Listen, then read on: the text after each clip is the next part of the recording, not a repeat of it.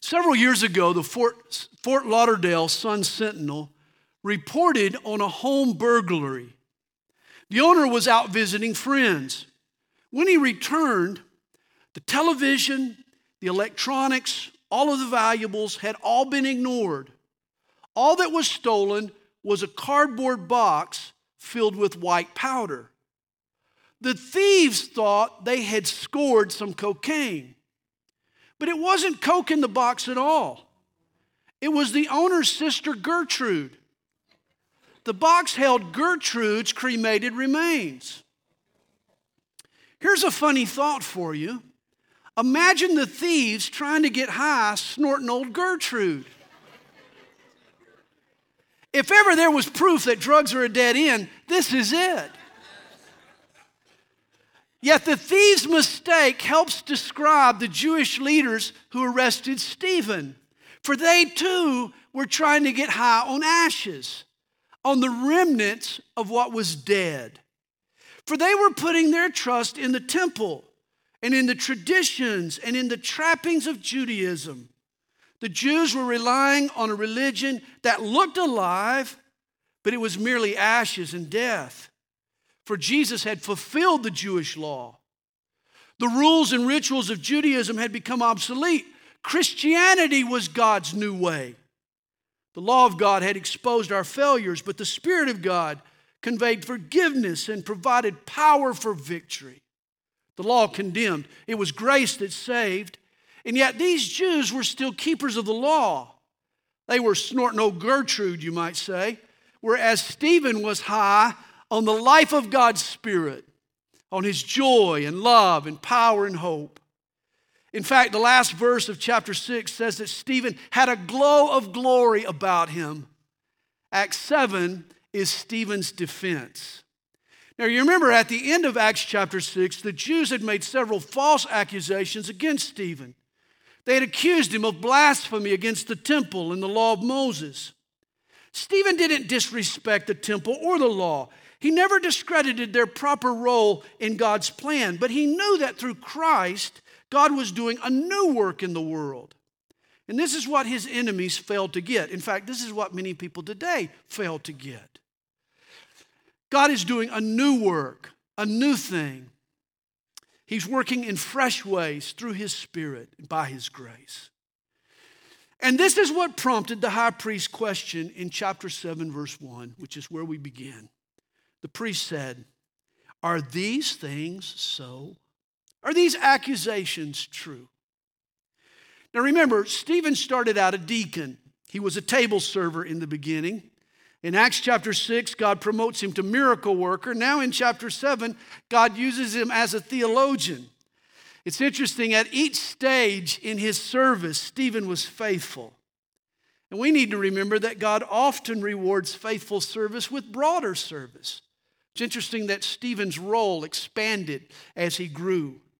You know, the Apostle Paul may have been thinking of Stephen when he said in 1 Timothy chapter 3, "For those who have served well as deacons obtain for themselves a good standing and great boldness in the faith." That was certainly true of Stephen. In chapter 7, Stephen does what Peter did earlier in Acts. He uses an inquisition as an opportunity to proclaim the gospel.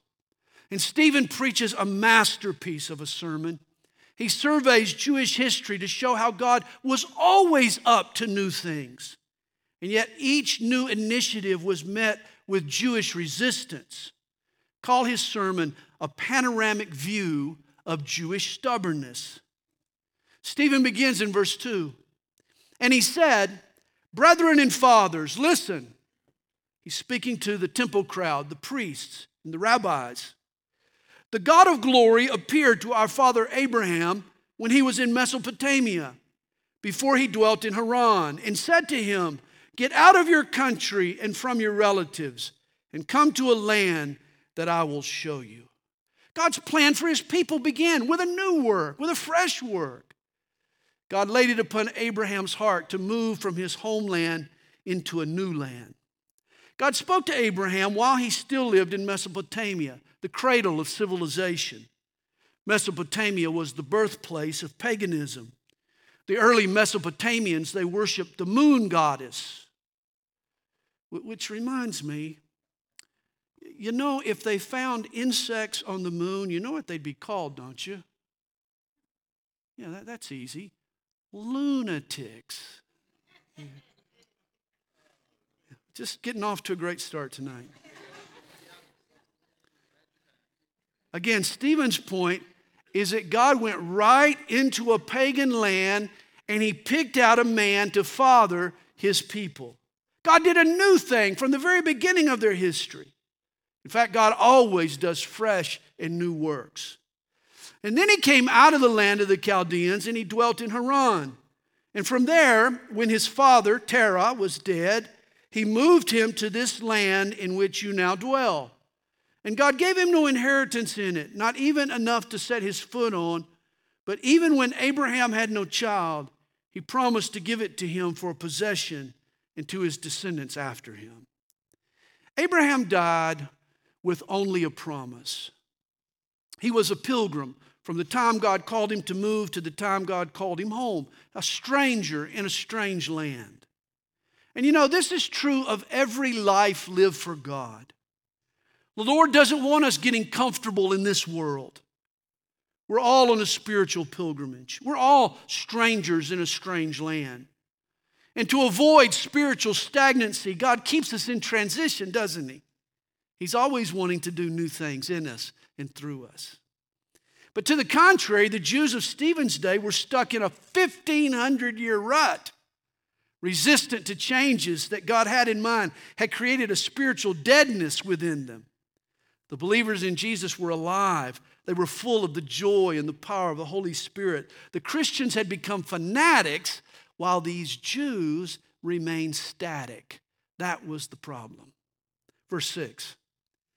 But God spoke in this way that his descendants would dwell in a foreign land and that they would bring them into bondage and oppress them 400 years. And the nation to whom they will be in bondage I will judge, said God, and after that they shall come out and serve me in this place. Stephen's point is that God uprooted the patriarchs. The growth of the faith of Abraham's family had stalled out into the promised land. And so what does God do? He does a new thing. God forces the people down to Egypt, into slavery even, to get them leaning and trusting and learning to lean on God again. A new work was once again needed. And with this new work came a new sign. Then he gave him the covenant of circumcision. And so Abraham begot Isaac and circumcised him on the 8th day. And Isaac begot Jacob, and Jacob begot the 12 patriarchs. In the 1st century AD, among the Jews, circumcision was the unquestioned mark of God's covenant with Israel. All Hebrew males carried this reminder on their person. But remember, when circumcision was first enacted, it was on an adult Abraham. Ouch, is what I got to say. I mean, even though the Jews viewed it as an ancient tradition, at one time it had been a new work.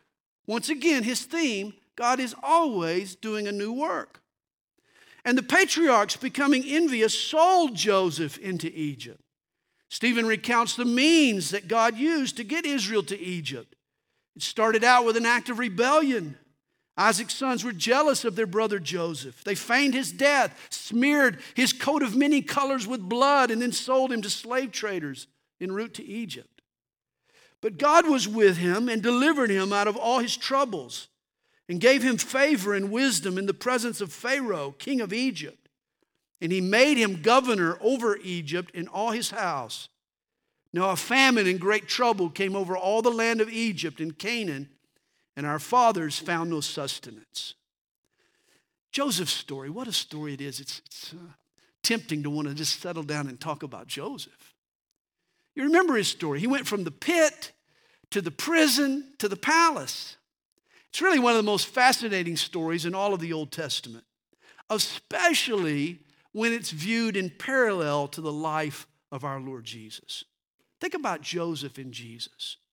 Both were rejected by their brothers. Both were thrown into a pit or a grave and left for dead. Both rose again and ascended to the right hand of their king. And God judged both of their rejections with a famine. In the days of Joseph, there was famine in the land, in Egypt and in Canaan. And the Jews who rejected Jesus, they too became subject to a famine. A famine engulfed all of Palestine. As a matter of fact, later in Acts, we're going to see Paul collecting famine relief for the church in Jerusalem. Once again, God judged the rejection of Jesus with a famine, as he had with Joseph. Verse 12, but when Jacob heard that there was grain in Egypt, he sent out our fathers first. And the second time, Joseph was made known to his brothers, and Joseph's family became known to the Pharaoh. You remember, Joseph's brothers didn't recognize him the first time they met. It was the second meeting that opened their eyes. And isn't it interesting? Likewise, the Jews failed to recognize Jesus as their deliverer at his first coming. It's only when he comes again that they'll know him and repent of their sin and embrace him as their Messiah. And then verse 14, Joseph sinned and called his father Jacob and all his relatives to him, 75 people. So Jacob went down to Egypt and he died, he and our fathers, and they were carried back to Shechem and laid in the tomb that Abraham bought for a sum of money from the sons of Hamor, the father of Shechem. Though God promised the land of Canaan to Abraham's descendants, remember, the only parcel he ever formally owned was a burial plot. Isn't that interesting? Abraham indeed was a wanderer. He died with nothing but a promise. But when the time of the promise drew near, which God had sworn to Abraham, for God fulfills his promises, the people grew and multiplied in Egypt, till another king arose who did not know Joseph. This man dealt treacherously with our people and oppressed our forefathers, making them expose their babies so that they might not live. The Egyptian dynasty of Joseph's influence was sympathetic toward the Hebrews, but it was ousted shortly after Joseph died. The succeeding dynasty was brutal. They feared Israel's growing numbers. Their Pharaoh ordered the genocide of thousands of Hebrew infants.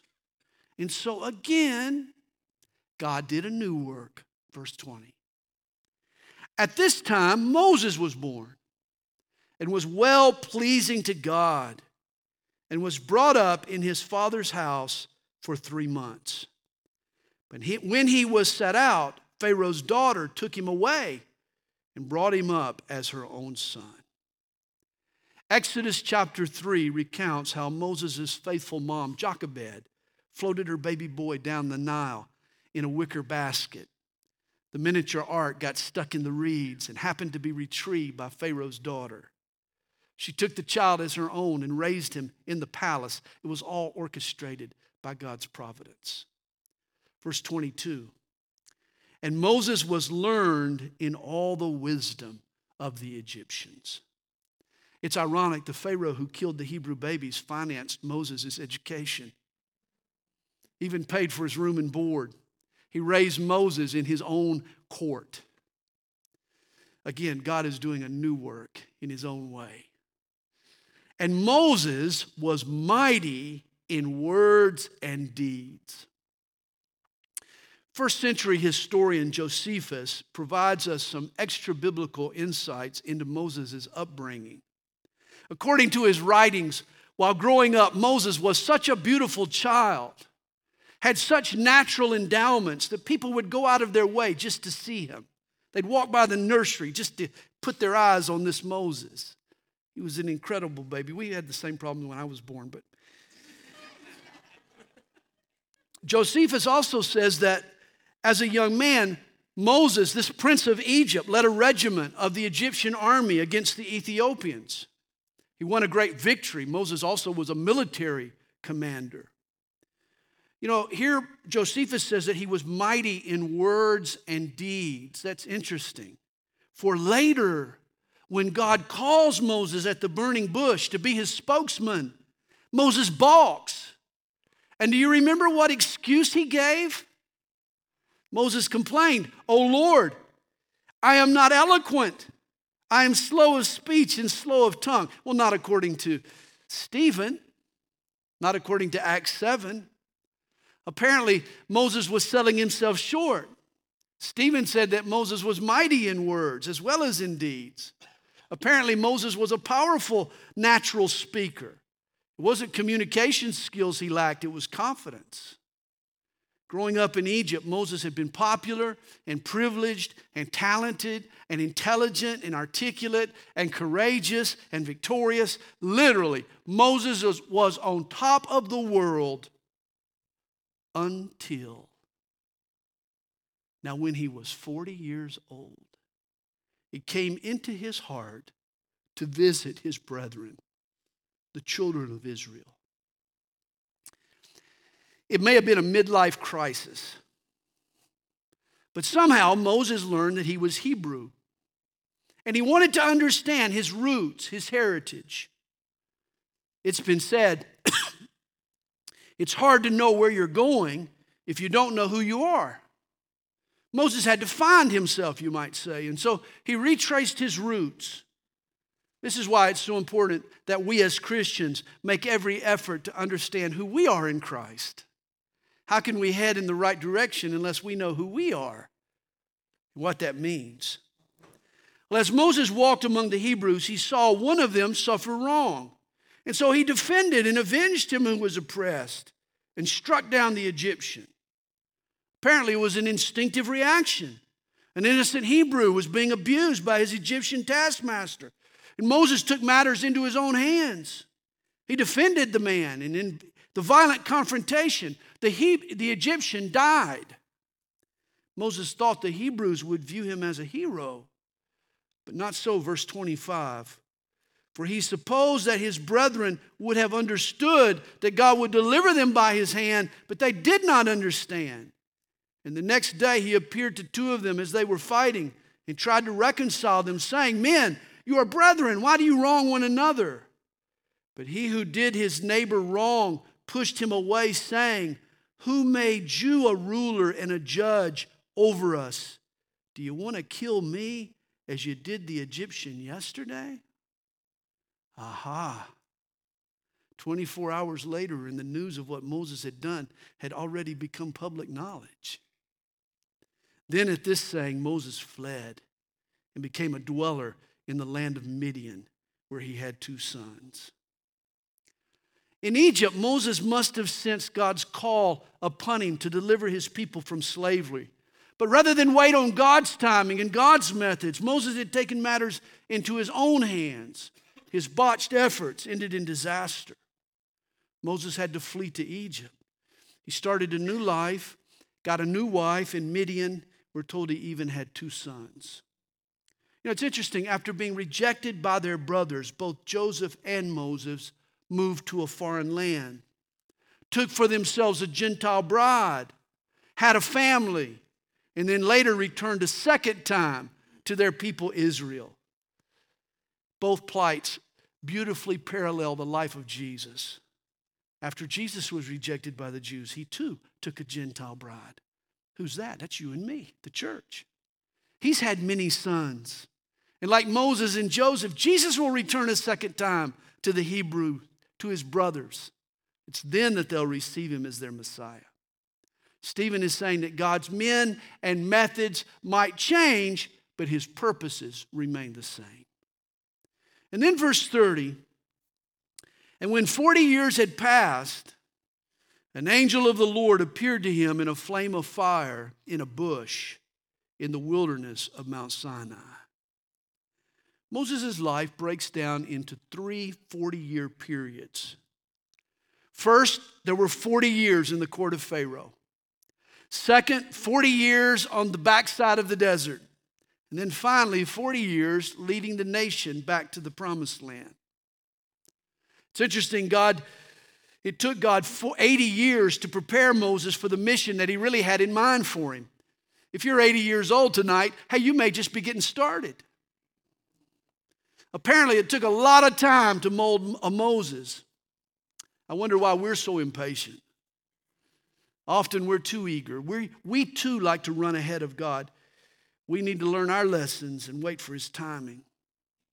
It was D.L. Moody who noted, Moses spent 40 years in Pharaoh's court thinking he was a somebody, 40 years in the desert learning he was a nobody, and 40 years as Israel's leader showing what God can do with a somebody who knows he's a nobody. I like that. God had to humble a haughty Moses before he could use him. Has to do the same with us too. Verse 31 is back to Moses' experience at the burning bush. When Moses saw it, he marveled at the sight. And as he drew near to observe, the voice of the Lord came to him, saying, I am the God of your fathers, the God of Abraham, the God of Isaac, and the God of Jacob. And Moses trembled and dared not look. Now, verse 30 says that the angel of the Lord appeared to Moses in the burning bush. But the voice that speaks to him from the bush identifies himself as God. And that is certainly how Moses treats him. He dares not look on God. He fears God. The Hebrew word translated angel simply means messenger. And I believe more often than not, when the angel of the Lord appears in the Old Testament, it's none other than a pre-incarnate appearance of our Lord Jesus.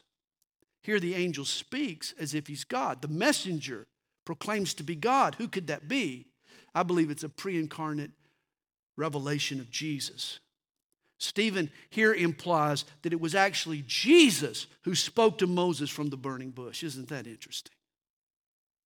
Then the Lord said to him, take your sandals off your feet, for the place where you stand is holy ground. I have surely seen the oppression of my people who are in Egypt. I have heard their groaning and have come down to deliver them. And now come, I will send you to Egypt.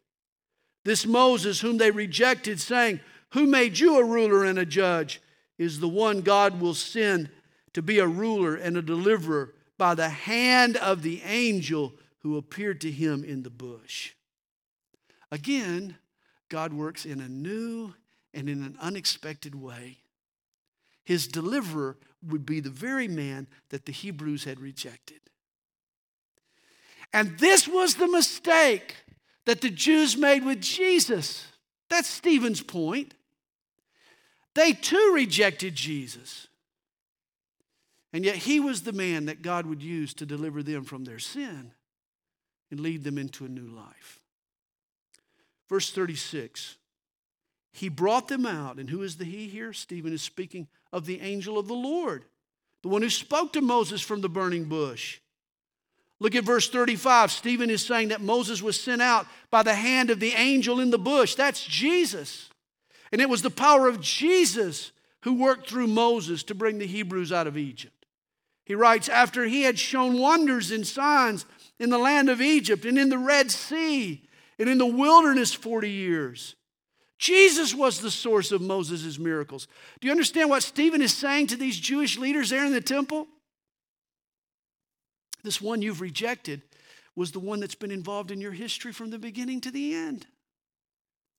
Jesus engineered the plagues on Egypt. Jesus parted the Red Sea.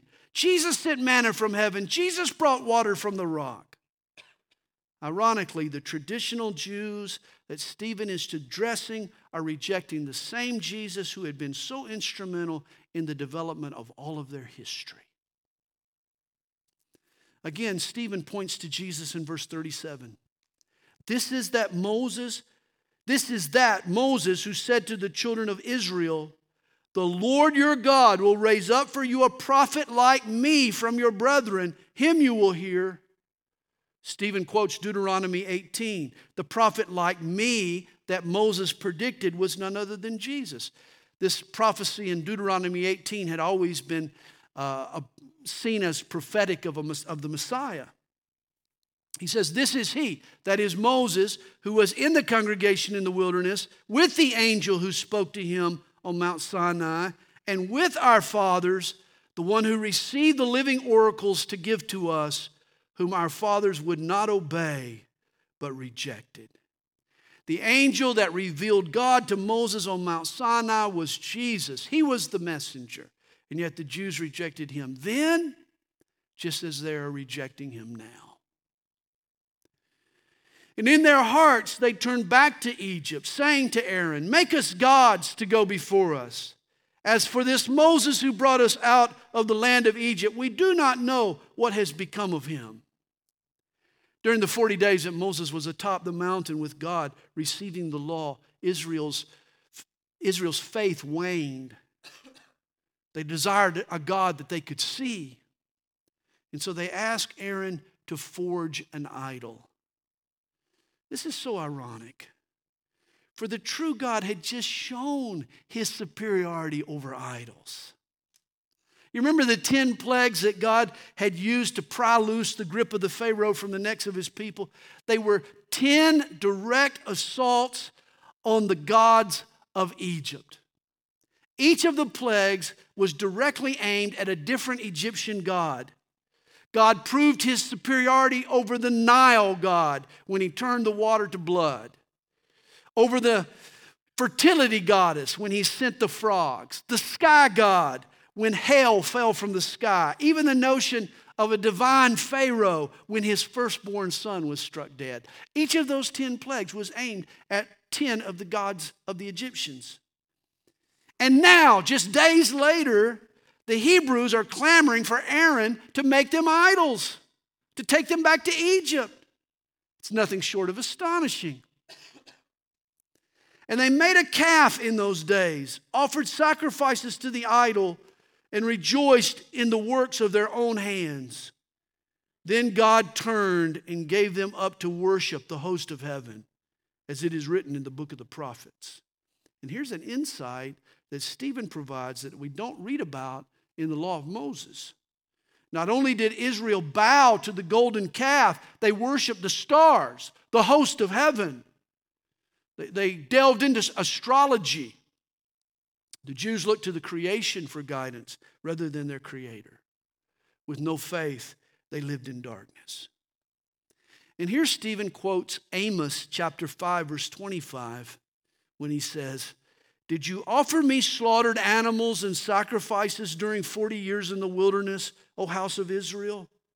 You also took up the tabernacle of Molech and the star of your god Remphan, images which you made to worship, and I will carry you away beyond Babylon." Molech was the god of the Moabites, Remphan, an Egyptian demon. It seems barbaric to us today, but Molech was a hollowed out statue that could be stoked with fire, like sort of a burner on your stove. Then Moabite parents would place their babies in the arms of the burning Molech to appease his anger and attempt to coax from him a plentiful harvest. We shudder at the callousness and the brutality of the ancients. We modern people, we would never do such a thing. And yet we are just as evil. For parents today abort babies on the altar of convenience or career or choice. Molech worship is still all around us. It just goes by names like a woman's right or family planning. And notice Stephen now speeds up his survey of Hebrew history. Israel's idolatry lingered for nearly 1,000 years until God turned the people over to the world's most notorious idolaters of all, the Babylonians. In verse 43, Stephen mentions that the Jews were carried away beyond Babylon. Jerusalem fell to the Babylonians in 586 BC, and the Jews were deported from their birthplace, or were deported from the place God had given them, Jerusalem, back to their birthplace, and the birthplace of idolatry, the land of Babel. There they lived in exile for 70 years. But it's interesting, this was the vaccination that cured Israel of its idolatry. That time in Babylon had a profound effect upon them. In Babel, they developed such an abhorrence for idols living around them that they never again followed idols. Upon their return to the land, the Hebrews had a new problem. It was no longer idolatry, but now hypocrisy. Verse 44.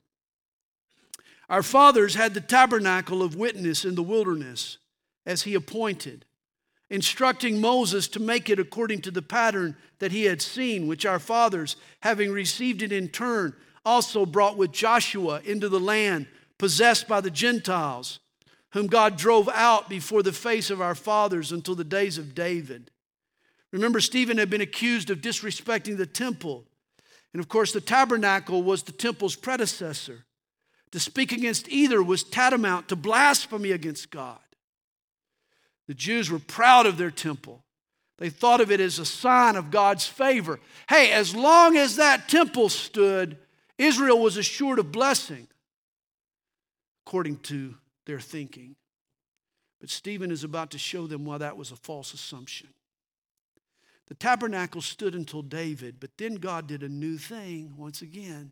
Verse 46, David inquired about a temple. David said, "Who found favor before God and asked to find a dwelling for the God of Jacob?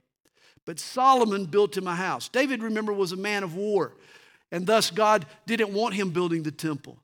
And so it was left to his son to build the temple. And yet God taught David a bigger lesson. Stephen here quotes from Isaiah 66. "However, the Most High does not dwell in temples made with hands.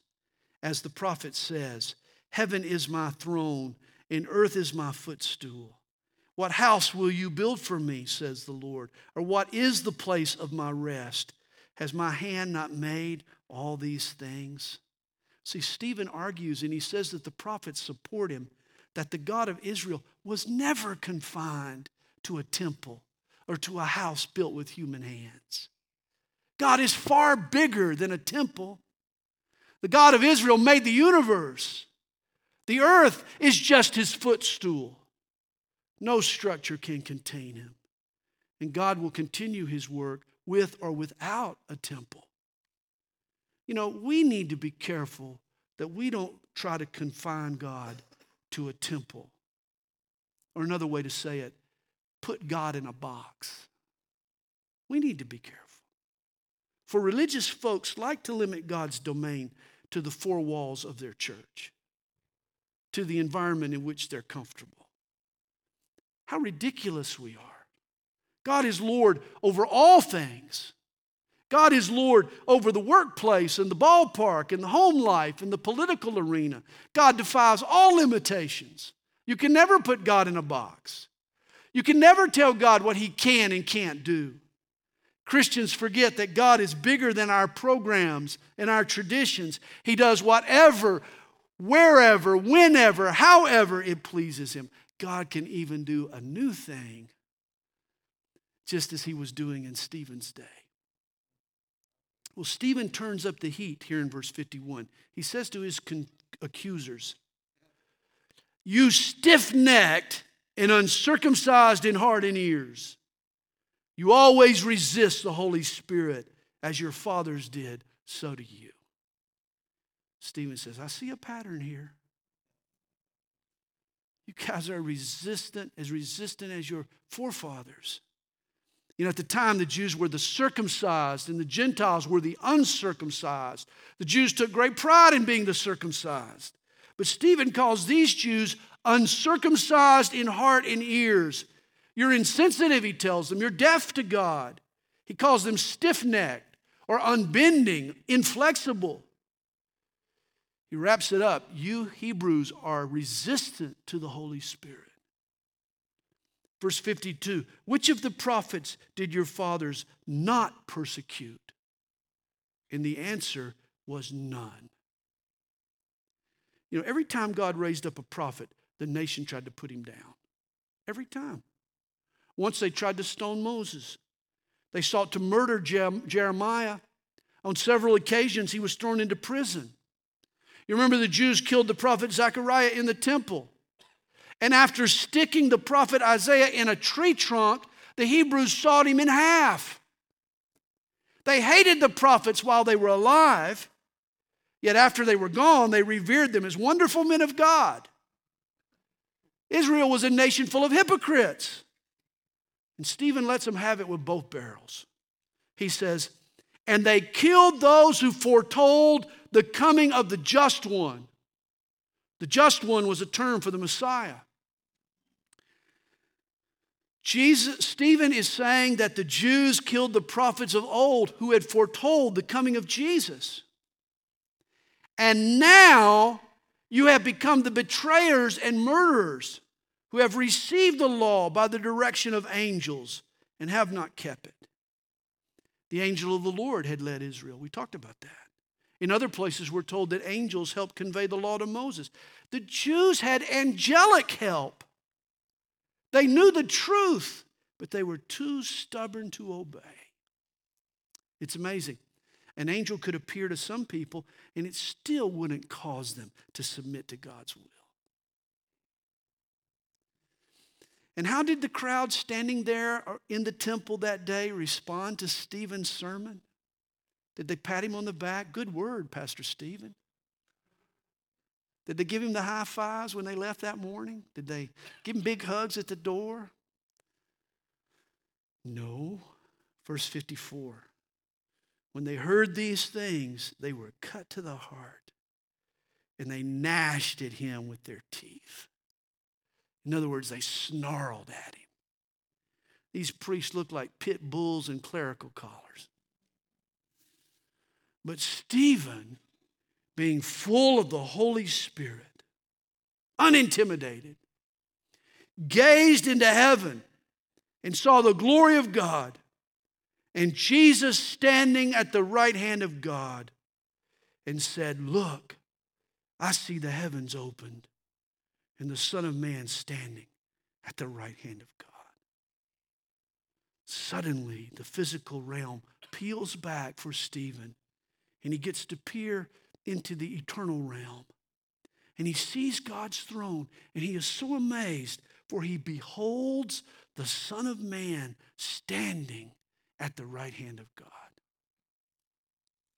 Mark 16, verse 19 tells us, it speaks of Jesus' ascension into heaven, and it says, "After the Lord had spoken to them, he was received up into heaven and sat down at the right hand of God." Notice Jesus sat down at God's right hand. In fact, every time in the New Testament that it speaks of Jesus' heavenly high priestly ministry, he's always seated at the right hand of the throne of God, except here. For the assumption here is that Jesus was so excited about the faith and the faithfulness and the courage of his man Stephen that he rose to his feet to welcome him home. Stephen sees the Lord Jesus standing at the right hand of God. Verse 57, "Then they," that is the Jews, "cried out with a loud voice, stopped their ears, and ran at him with one accord." They rushed him. And they cast him out of the city and stoned him. And the witnesses laid down their clothes at the feet of a young man named Saul. Apparently this Saul, this young upstart rabbi, had been the ringleader of the opposition to Stephen. And they stoned Stephen as he was calling on God and saying, "Lord Jesus, receive my spirit." Then he knelt down and cried out with a loud voice, "Lord, do not charge them with this sin." And when he had said this, he fell asleep. In Stephen's final hour, he quoted Jesus in his final hour. Stephen maintained a Christ-like attitude until the very end. He forgave even his enemies, even his executioners. What a witness this man was for Jesus Christ.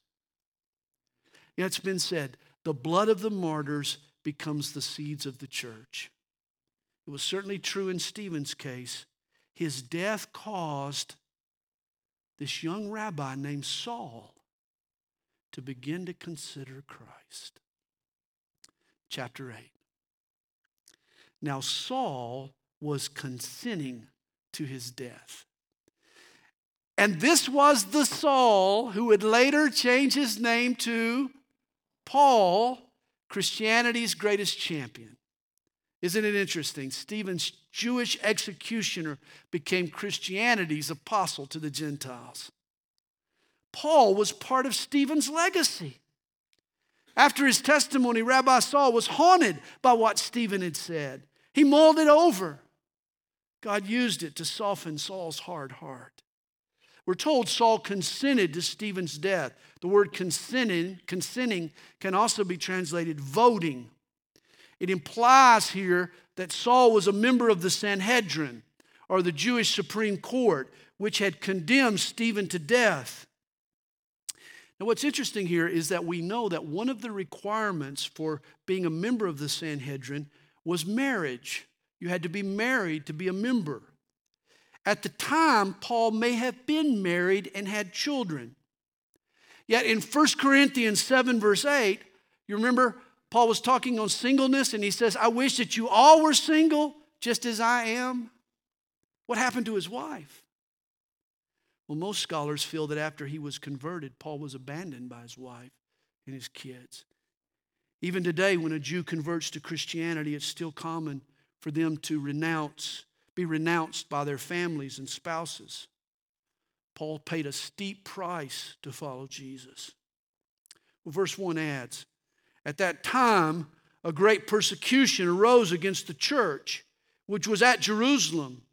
And they were all scattered throughout the regions of Judea and Samaria, except the apostles. Thousands of believers in Jesus now worship together in Jerusalem. This was a happening place, man.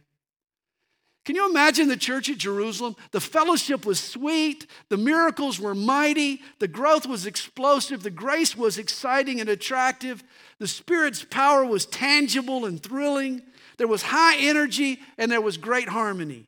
The Jerusalem fellowship was one happening church. No wonder everybody wanted to stay in Jerusalem.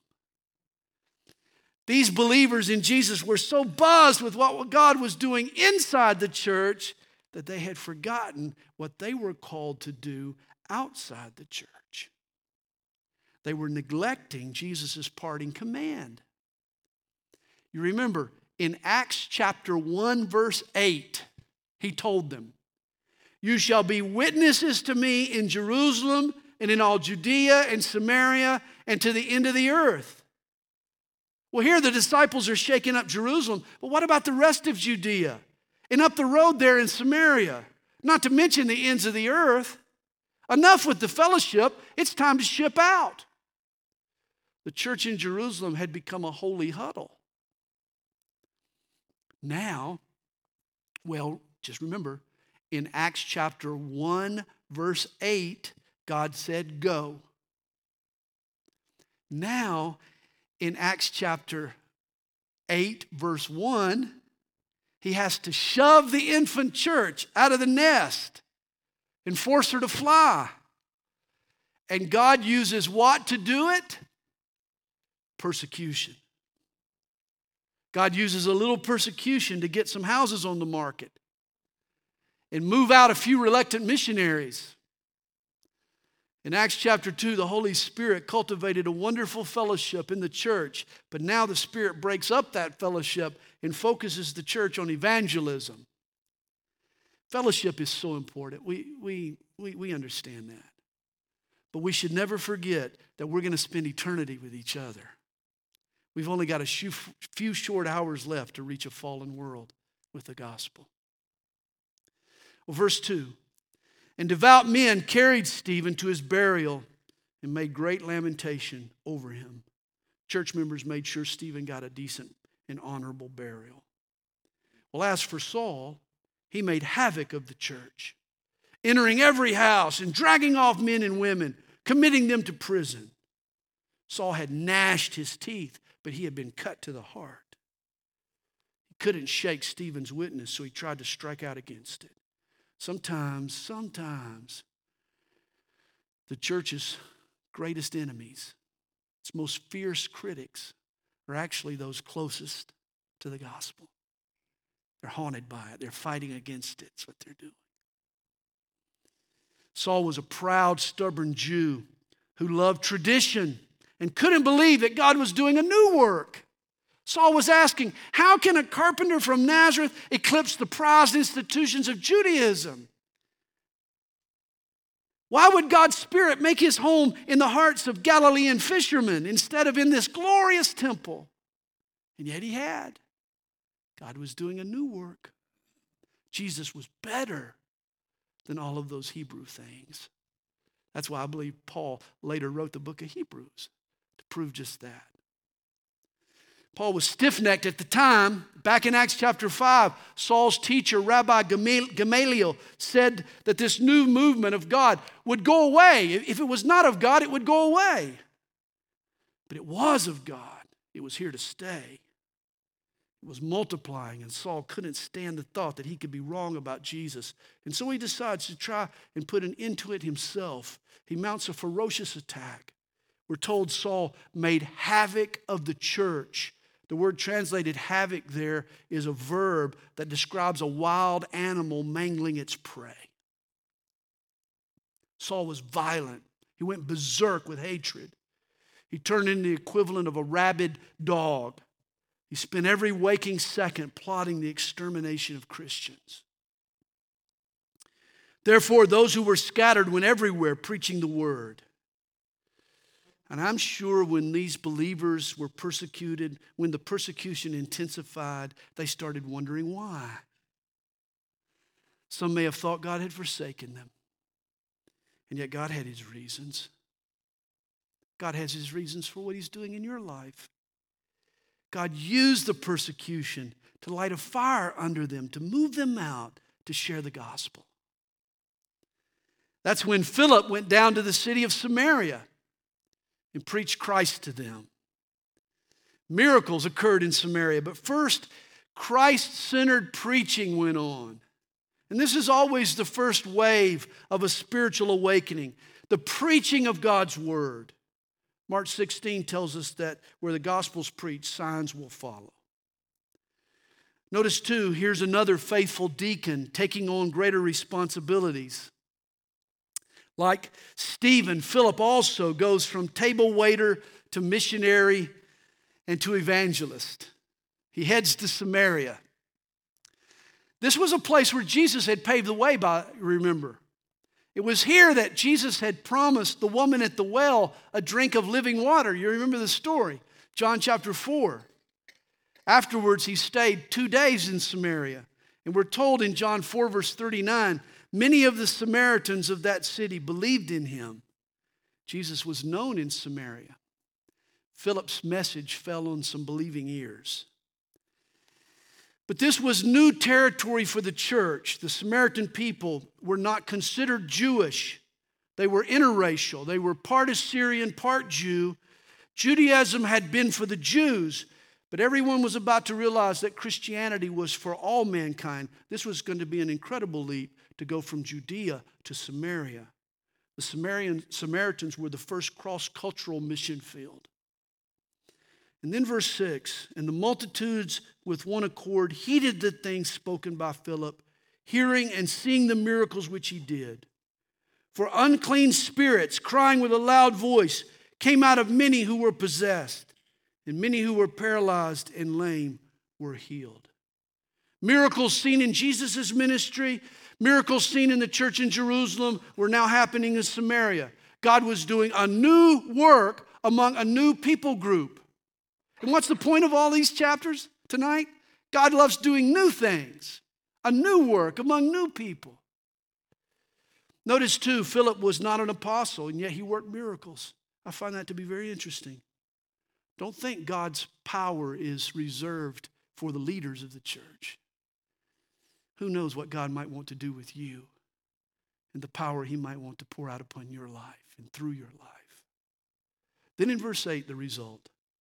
And there was great joy in that city. There is always great joy where the Word of God and the Spirit of God combine to produce the work of God. It's been said, a church that has the Word without the Spirit will dry up. A church that has the Spirit without the Word will blow up. But a church that has the Spirit working through the Word will grow up. And that's what was happening in Samaria. Yet verse 9 begins, but. And if you've been serving the Lord for long, you realize that no work for God is without its challenges, including Philip's revival in Samaria. And next week, we'll study the issues that he faces.